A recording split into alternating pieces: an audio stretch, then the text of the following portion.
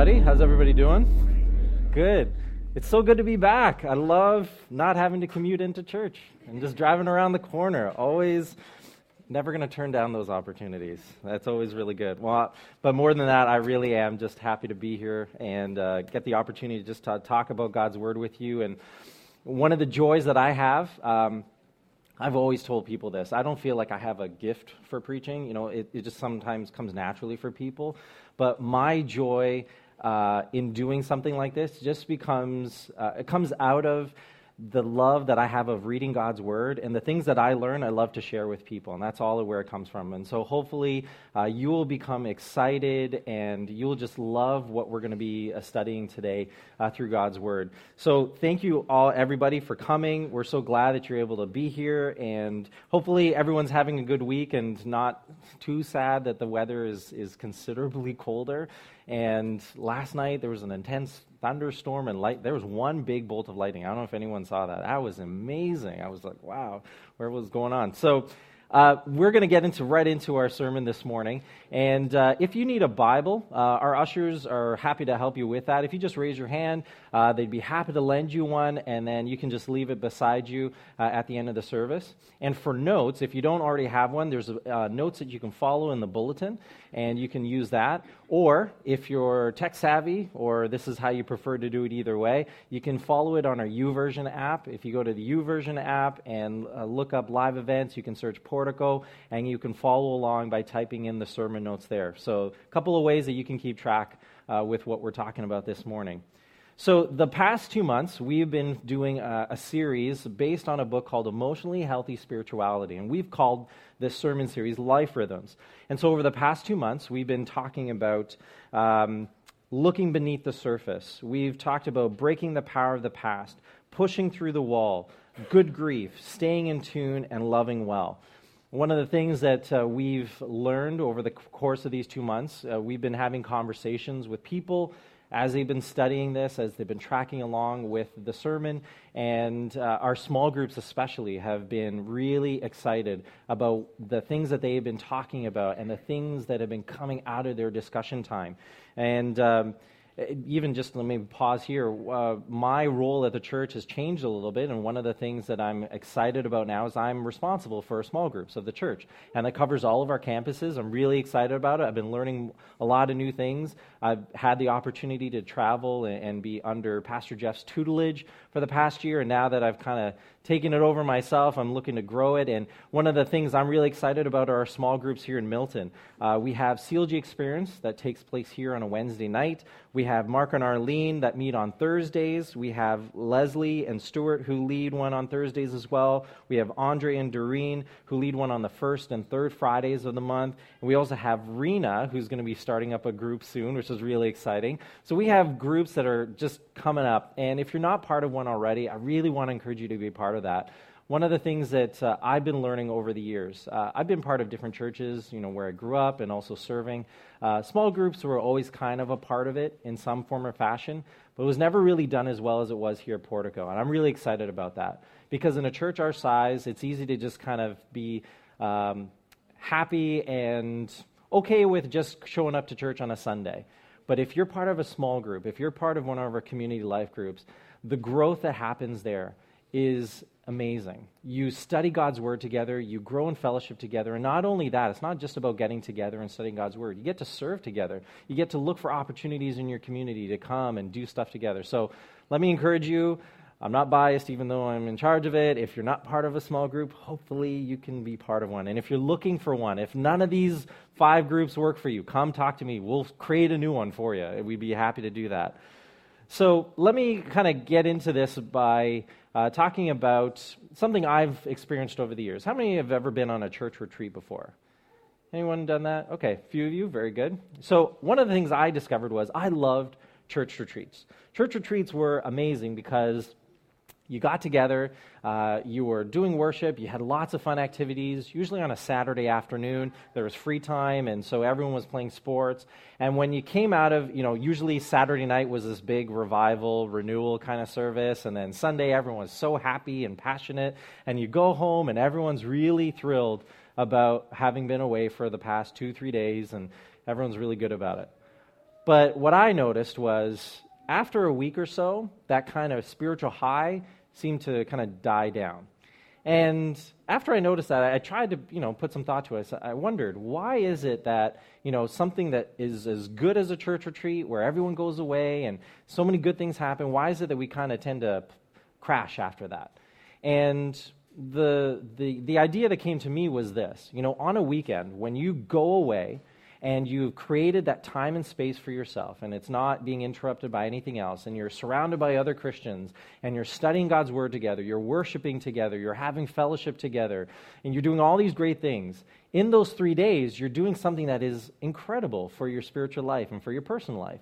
So it's no wonder that you're going to be doing, that it's going to feel so good coming out of that weekend. But then what happens? We come back, and Sunday night, we're already thinking about school the next day. We're already thinking about work the next day. We're thinking about, okay, what meals do I need to prepare?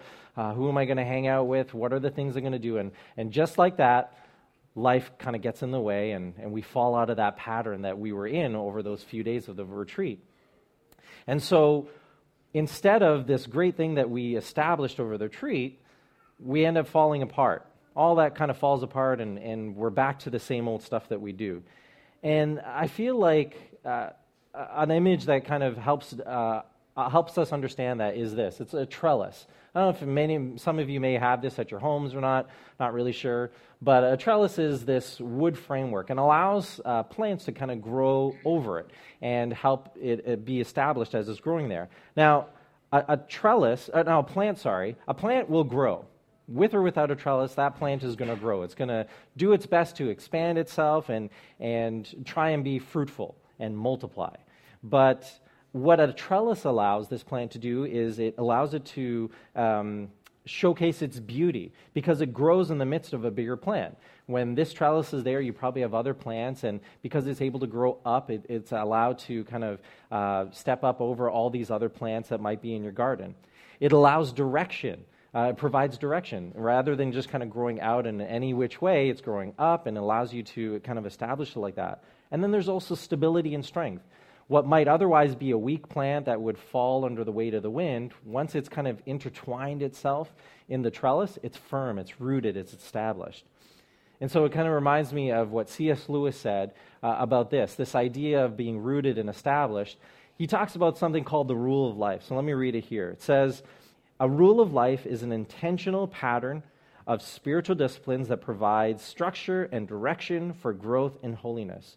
A rule establishes a rhythm for life in which it's helpful for being formed by the Spirit, a rhythm that reflects a love for God and respect for how He has made us. The disciplines which we build into our rhythms of life help us to shed the old self and allow our new self in Christ to be formed." So, taking it back to the sermon series we've been doing for the past 2 months, think about all the things we've been studying. Looking beneath the surface, breaking the power of the past, pushing through the wall, good grief, staying in tune, loving well, all these great things that we learned. It's kind of like the retreat.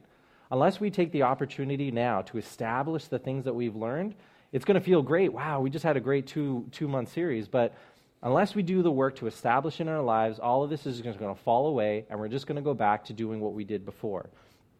And we're just going to learn the same lessons, we're going to go through the same problems, and we're going to deal with it in the same way. Now is the opportunity to root these things in our lives, to help them be established, firmly established in what we're doing. We're not going to bear fruit unless we build the structure, like a trellis, into our lives and establish and root everything that we've learned. When you think about the first century church, they were kind of in the same place where we find ourselves today as we're kind of thinking through the sermon series. Jesus had turned their world upside down by all these things that he was changing about the way they thought about religion and faith and a relationship with God. And so the first century church was presented with this new paradigm, this new model. And what did they have to do? They had to figure out a way to establish this relationship with God that they now had. So let's look at what they did to do that. Let's look at what they did to establish it. So to do that, our key text this morning is going to be found in Acts chapter 2, verses 42 to 47. It reads like this: "They devoted themselves to the apostles' teaching and to fellowship, to the breaking of bread and to prayer. Everyone was filled with awe at the many wonders and signs performed by the apostles. All the believers were together and had everything in common. They sold property and possessions to give to anyone who had need. Every day they continued to meet together in the temple courts. They broke bread in their homes and ate together with glad and sincere hearts, praising God and enjoying the favor of all the people. And the Lord added to their number daily those who were being saved. So when we read this passage here, there are four things that we can see that kind of create this framework for what the life in the early church looked like. We have been thinking about emotionally healthy spirituality. It's this idea, this concept. Well, I want to move that from not just spirituality, but a healthy, emotionally healthy Christ follower. That's what I hope that each and every one of us will become. And the rule of life that they lived is explained by by seeing how they learned from Jesus. So these four things, let's kind of take a moment now to study what it is that they were doing in their lives here in the first century church. Number one was teaching. Acts chapter 2, verse 46a, right at the beginning, what we were talking about. They devoted themselves to the apostles' teaching. And in 1 Timothy chapter 4, verse 13, this is a letter that Paul writes to one of his apprentices, Timothy. He says, "Until I come, devote yourself to the public teaching of Scripture, to preaching and to teaching." So in both of these verses, there's a word here I want to make sure that we kind of understand or really look at. Devote. Devote yourselves to public reading and teaching and preaching. They devoted themselves to the apostles' teaching. This word devote is such a strong word. It's not just this, you know what, I'll do it if I feel like it, if it kind of fits into my schedule. No. Devotion is this just intense focus. It's this passion. It's this commitment that is expressed in that word. And so when you think about your own life, where do you stand with your devotion to Scripture and to preaching and to teaching? Do we really approach the Bible with this level of importance? You see, the first century church had a commitment to consistent biblical teaching. But it's not enough to read the Bible on our own, our personal devotions. The reason is this. We may think, well, you know what, I don't need to go to church. I don't need to do any of that stuff. I can read the Bible. I have a copy of that on my own at home. I'm just good like that. Well, the problem is if we don't allow others to speak into our lives, if we don't allow others to teach us what the Word of God says, it's very easy for us to misunderstand what the Bible says. Even for myself, I went to school to study what the Bible says, and I'm still learning. There's still things that I don't fully understand. And so if I were just to approach my own personal devotion time with just what I thought the Bible said, I'm sure of it, that I would misunderstand so many things of it. And that's my fear and that's my warning for all of us, is that we should never kind of exist in a bubble when it comes to our study of God's Word. We should be willing to listen to other people's point of views. We should be willing to listen to what Pastor Rick says on a Sunday morning. We should be willing to allow those teachings to bring life to what the Scripture says to us. These corporate or these group teachings have history. They have research. They have trusted study behind it. It reminds me of when I was in elementary school, especially in high school. We were learning the techniques of writing a good essay. And I remember something that just kind of clicked in my mind when I was thinking about it. I hated writing essays. I don't know if anyone here does. I've kind of grown to like writing because it's easier than a math problem. At least I have X number of words, 1,000 words to kind of try and persuade someone that I think I know what I'm talking about, as opposed to a math problem where it's pretty straightforward. You either know it or you don't. So essay writing, I kind of grew to love. It was my opportunity to try and explain. And in an essay, it's pretty straightforward how to write a good one. In an essay, you can't just say, this is what I believe because it's what I believe. You can't write an essay like that. And no one is going to put any weight or any value into what you say just simply because I believe this because I believe it. No. You can have a point, you can have a thesis, you can have an argument, but it has to be backed up by something else. It has to be backed up by research and by other testimony. And that is what adds value. That is what adds credence to what you say in an essay. And so I think it's kind of the same way when we think of Scripture. We can't just say, I believe in Scripture because this is how I read it. No. If we're willing to allow other people to speak into our lives, if we're allowing other people to show us what God's Word says, that is what adds value. That's what adds credence to our study of Scripture. 2 Timothy chapter 3, verse 16 even continues with this idea about the importance of what Scripture is and how it can be in your life. All Scripture is God-breathed and is useful for teaching, rebuking, correcting, and training in righteousness. I think it's good to be reminded that the Bible is what sets context of our worldview, not that our worldview sets context for what the Bible says. In other words, having a biblical worldview helps us interpret life in light of Scripture, not vice versa, or not the other way around. It's about having a Christ-centered interpretation of Scripture. Because people can have a misperception about what the Bible is. People, depending on their experience with it, will probably think the Bible is just a book of do's and don'ts. That's what they think that the Bible is about. But what Paul was saying here in this verse is that, no, it's not just about, God is saying you're allowed to do this, you're not allowed to do that. The Bible is so much more alive than that, so much more rich and vibrant. It's about teaching. It's about learning something to understand. It's useful for rebuking. It tells us when we do something wrong. It's about correction. It tells us what is right instead. And then it's also helpful for training. Not only does it tell us what's right, but how to do what's right. So, one of the things that we learned from the first century church about how they established themselves was teaching. The second one is fellowship. Second thing that they did well was fellowship. Acts chapter 2, verse 44 and 45 from our key passage says, all the believers were together and had everything in common. They sold property and possessions to give to anyone who was in need. And if you read a couple chapters later, in Acts chapter 4, verse 32, it says, all the believers were one in heart and mind. No one claimed that any of their possessions was their own, but they shared everything they had. I think one of the things I realized when I was reading this and preparing was, I think for myself, I don't know about you, but I think for a long time I've had a shallow understanding of what fellowship really means. When we talk about Christian fellowship, for myself, I was thinking of it just getting together and hanging out. It's about the community aspect of being together.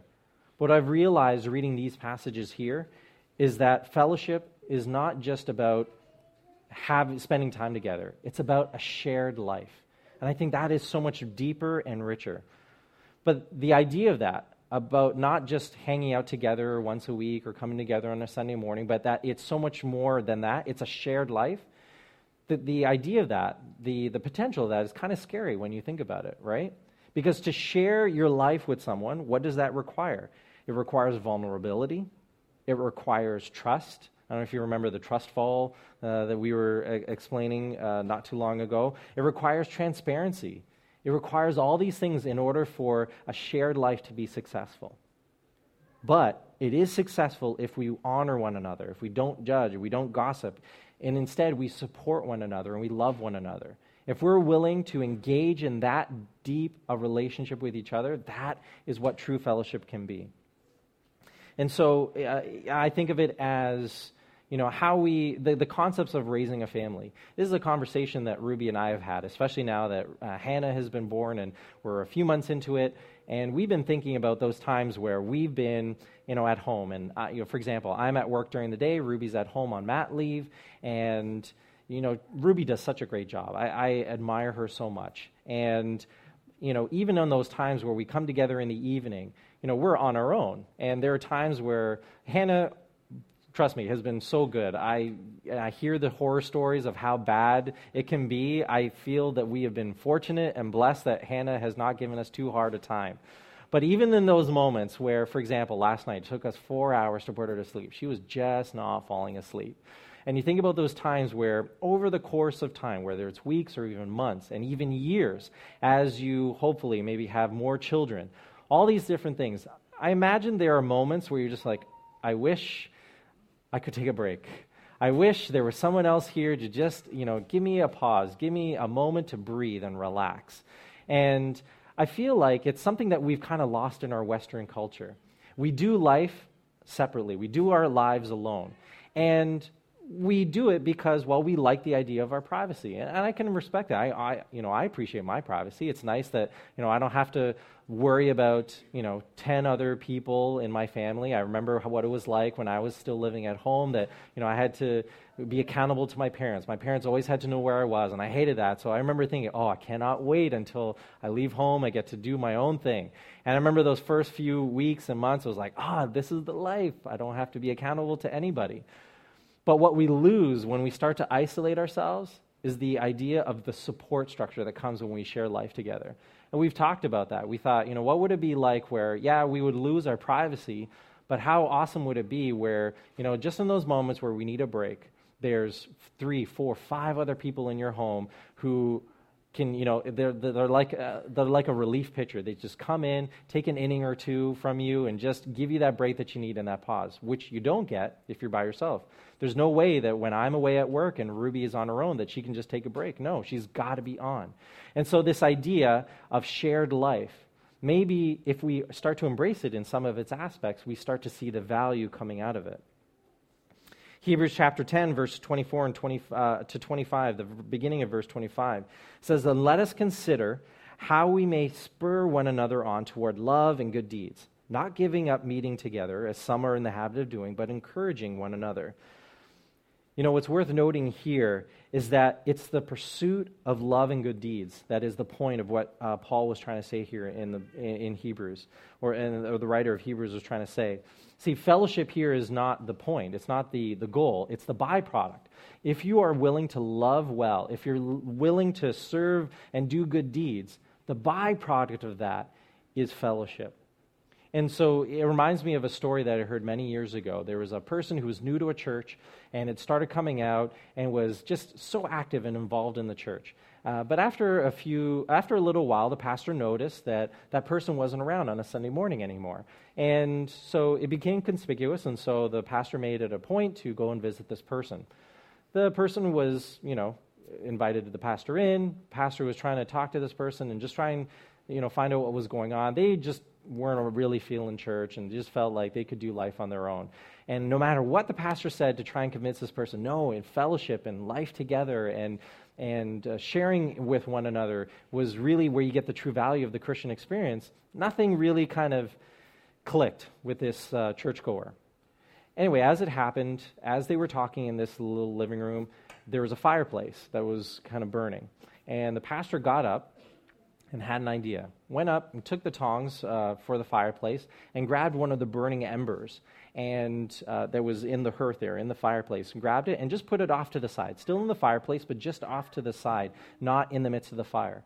And what happened was, that little burning ember continued to burn. And they watched it. And as the fire continued to blaze nice and healthily, after a few minutes, that burning ember started to dim. And more and more and more until it burned out. And on that moment, without the pastor saying anything, that churchgoer got it. He understood. You can think you can do life on your own, but it's when you're part of a greater fellowship, it's when you're part of a community that your fire continues to burn bright, where you continue to have that strength and energy to kind of do things and just to move forward in your relationship with God. And in those moments, not even thinking spiritually, but even practically, in those days where you just need a helping hand, to know that you have a community of brothers and sisters, where you have friends that are part of your church or part of your small group, you can turn to. That's what it's like. You don't feel like you're that burning ember that's been taken and removed from the side, because that's really what ends up happening. So we've talked about fellowship. We've talked about teaching. The third thing I want to talk about is the breaking of bread. This is the third thing that the church did. They were breaking bread together. Acts chapter 2, verse 46b. They broke bread in their homes and ate together with glad and sincere hearts. In Jewish tradition, a meal always begins with one person giving the blessing, breaking bread, and then giving thanks to God for provision. And here, Jesus was giving a blessing and providing provision. In Luke chapter 22, verses 19 and 20, it says this about what Jesus was doing. He took bread, gave thanks, and broke it, and gave it to them, saying, "This is my body given for you. Do this in remembrance of me." In the same way, after the supper, he took the cup, saying, "This cup is the new covenant in my blood, which is poured out for you." When they were celebrating this meal, they were celebrating Passover. And in case you didn't know what Passover was a remembrance meal. It was a meal that they remembered about what happened many generations ago when the people of Israel were in Egypt. And it was a moment in their history where God literally passed over Egypt and passed over the homes of those who had done an animal sacrifice and put blood on the doorposts of their door. And God passed over them. And for the Egyptians, the firstborn children, the firstborn sons, had all died in this Passover. And so God literally passed over them. And as a remembrance of what God had done, this amazing miracle, they celebrated this meal, and they had this meal together. And so through the generations, Passover was celebrated to remember what God had done. Now, this was an historically significant event that now Jesus was making spiritually significant. You know, both those who were eyewitnesses to the event and those who followed could experience the importance of what was taking place. Now, even if you weren't part of the Passover, even if you weren't part of the Last Supper there with Jesus, when we take part in the cup and in the bread, we now get to be a part of what was happening there. And I feel like this is about God bringing a community into community with Him. It's not just about doing life, but when we remember and when we celebrate the Lord's table, it's not just about a community, but we come into community with God. You know, when you look at some of the letters that Paul wrote, even in the Corinthian church, and here in there's a famous passage in Corinthians, 1 Corinthians chapter 11. Paul was trying to admonish the people there because they were taking the Lord's table lightly. They were gathering together. Some people were eating at one point, and while others were starving. And Paul was upset with them. He was speaking to them about it. And what was happening was these people were destroying the community that God was trying to establish. Here was this great, wonderful moment that people could share in by breaking bread together and sharing the cup together, and people were destroying what it was. And so we need to remember that when we celebrate communion together, it's not just a touch point in the middle of a service. This is something that we do as a community. It's a community moment. And this was a meal. You know, when it was practiced in their day, it was part of a meal. Here we do it because it works in our context to enjoy together as part of a Sunday morning. But imagine doing this in a meal. That's what it was part of. As they ate bread together, they remembered what God had done. When they drank the cup, that's what they did together. In Luke chapter 24, verse 35, it says, we hear the story about two people who were on the road to Emmaus, and they walk with Jesus. They don't know who He is until something profound happens. Jesus breaks bread with them, and the verse goes like this. Then the two told what had happened on the way and how Jesus was recognized by them when He broke the bread. They saw Jesus, didn't know who He was. They talked with Him, didn't recognize who He was. They sat down for a meal, and it was when they broke bread together was when they recognized Jesus. And I think there's something profound in that. They recognized Jesus when He broke bread with them. And I think in the same way, we can recognize Jesus when we come together around the Lord's table. We can recognize and remember, or we can recognize and acknowledge what He did. So something that we're going to be doing this week, I think, is we're really excited about. Today was supposed to be communion here at church. And as you can probably see, or maybe you didn't realize it already, we're not going to do communion today on a Sunday morning. Instead, what we're going to do is we're going to celebrate communion in your small groups. And so, all the more reason, if you're not part of one, this is an opportunity to do it. So again, come find me and we'll talk. So what you're going to do in your small group is you're going to have your normal discussion time, but somewhere through the course of your discussion, you're actually going to share in communion together. It's just a great example where you as a community, as a small group, can come together and you can remember what it is that God has done. Excuse me. So we've talked about fellowship, we've talked about teaching, we talked about breaking bread together. The last thing I want to talk to you about is prayer. Prayer. In Acts chapter 4, verse 31, after they prayed, the place where they were meeting was shaken, and they were all filled with the Holy Spirit and spoke the word of God boldly. You see, individual prayer can have the tendency to focus inwards. When we just pray on our own, it's easy for us to kind of think about what it is that I need. But corporate prayer or group prayer or community prayer can teach us to look outward. It teaches us to look beyond ourselves. And it teaches us that no matter how we pray, whether individually or as a group, it reminds us that our heart needs to be in the right place.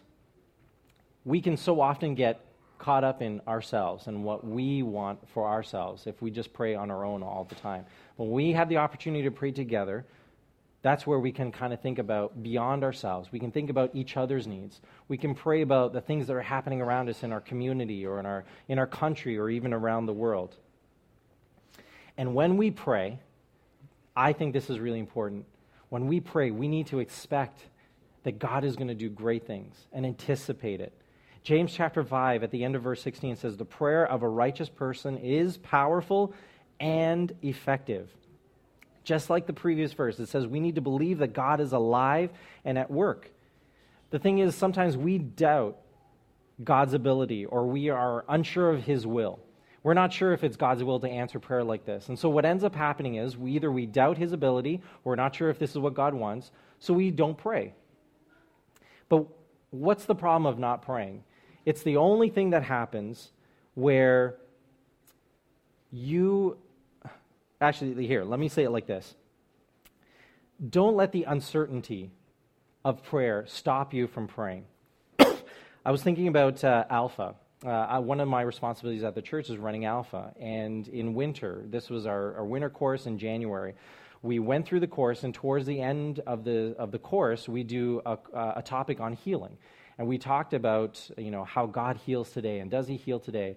And it was a faith step, but at the end of that session, I know it was very much out of the comfort zone of a lot of people, but what we did was we took a moment to allow everyone to pray for one another. Thank you. That's very nice of you. Thank you. We took an opportunity to pray together, and we prayed for healing for one another. And the idea of praying, I know, is a scary notion. And especially the idea of healing. We're not sure, what if I pray for someone for healing and they don't get healed? What does that mean? What if God doesn't answer our prayer? Well, how often do we not pray because we're afraid of what it means if something doesn't happen? But let me say this then. The only thing that is 100% sure is that God won't do anything if we don't pray. That is the only thing we can say for sure. So then what is the harm in trying to pray? Even if it works 10% of the time, well, that's 10% more because of you praying rather than not praying. But here's the thing. We need to go into it expecting God to answer us 100% of the time. We learn not to pray because he doesn't answer us, but God always does answer. That's the thing. We just need to realize that he may not always answer the way that we expect him to. Maybe his answer is yes. That's what we're hoping. Maybe it's no. Maybe it's not yet, or just wait. And that's what's important. God will always answer. We just need to be willing to think beyond our narrow focus of God. I hope that you answer the way that I think. Think of it like a child asking something of their parent or of their teacher. How many times does a child ask their parent for something? If you were to give it every single time, oh my goodness, God help us for the child that we raise, and they just feel so entitled and self-centered.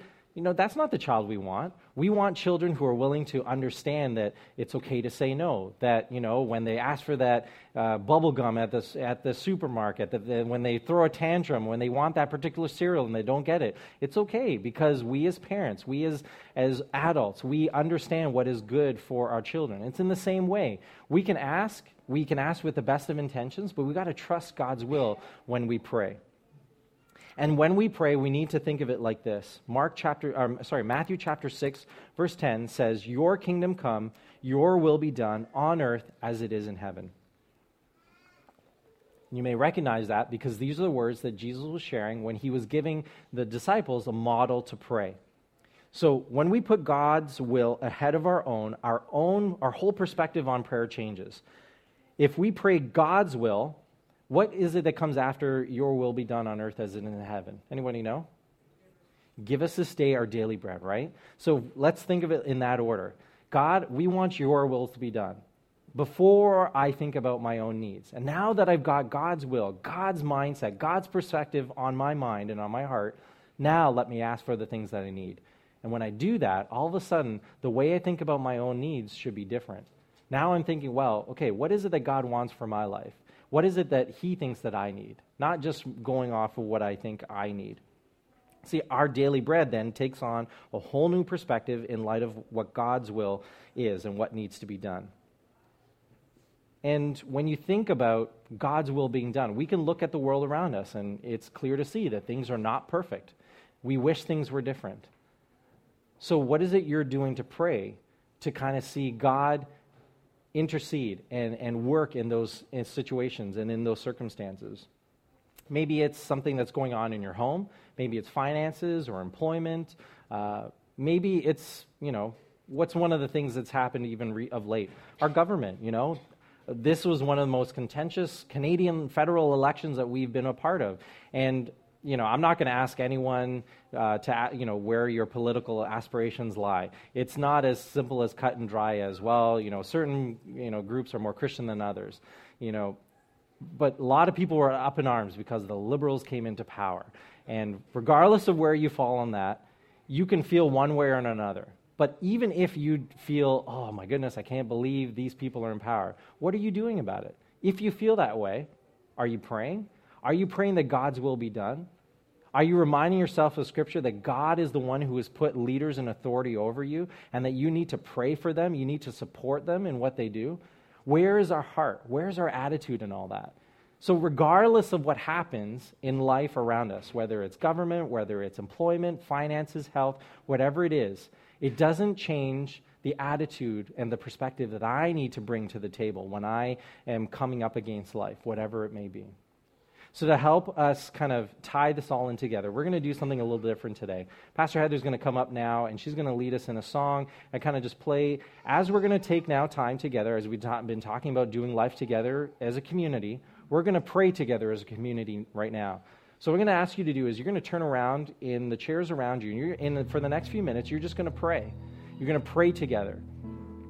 And this is not just about your own needs, but I'm going to give you the opportunity to share those. You're not going to say it up front to myself. You're going to, if you feel comfortable, you can share it with the person around you. But let's be thinking about things beyond ourselves as well. Let's think about our government. Let's pray for our leaders. Let's thank God that in His sovereign will, He has placed people in authority over us. And He, God, knows what He's doing. Let's remember the persecuted church, for example.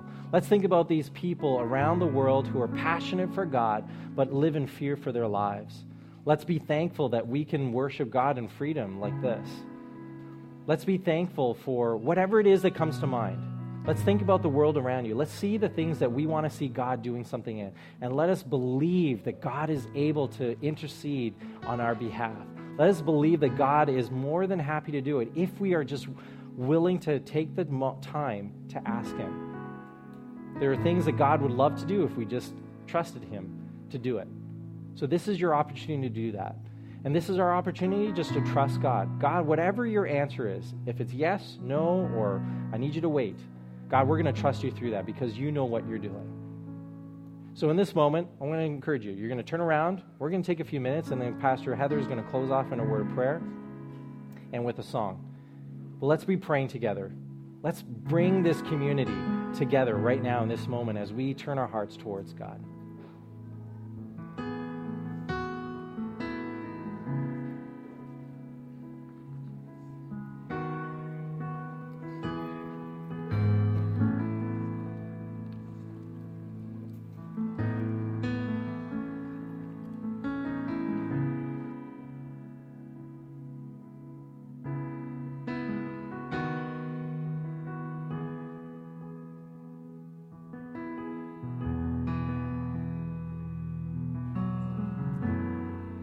You can even take a moment to greet one another. You can say, hey, how's it going? Don't worry. It's okay to talk for a couple minutes, but share with one another what the needs are on your heart, the things that come to mind, and pray together. This is a wonderful opportunity where we just get to come together. We get to love on one another, to do community well together, to share with one another. I know that it's kind of scary. Maybe you're talking to someone right now that you've never met before, and we've talked about being vulnerable and transparent.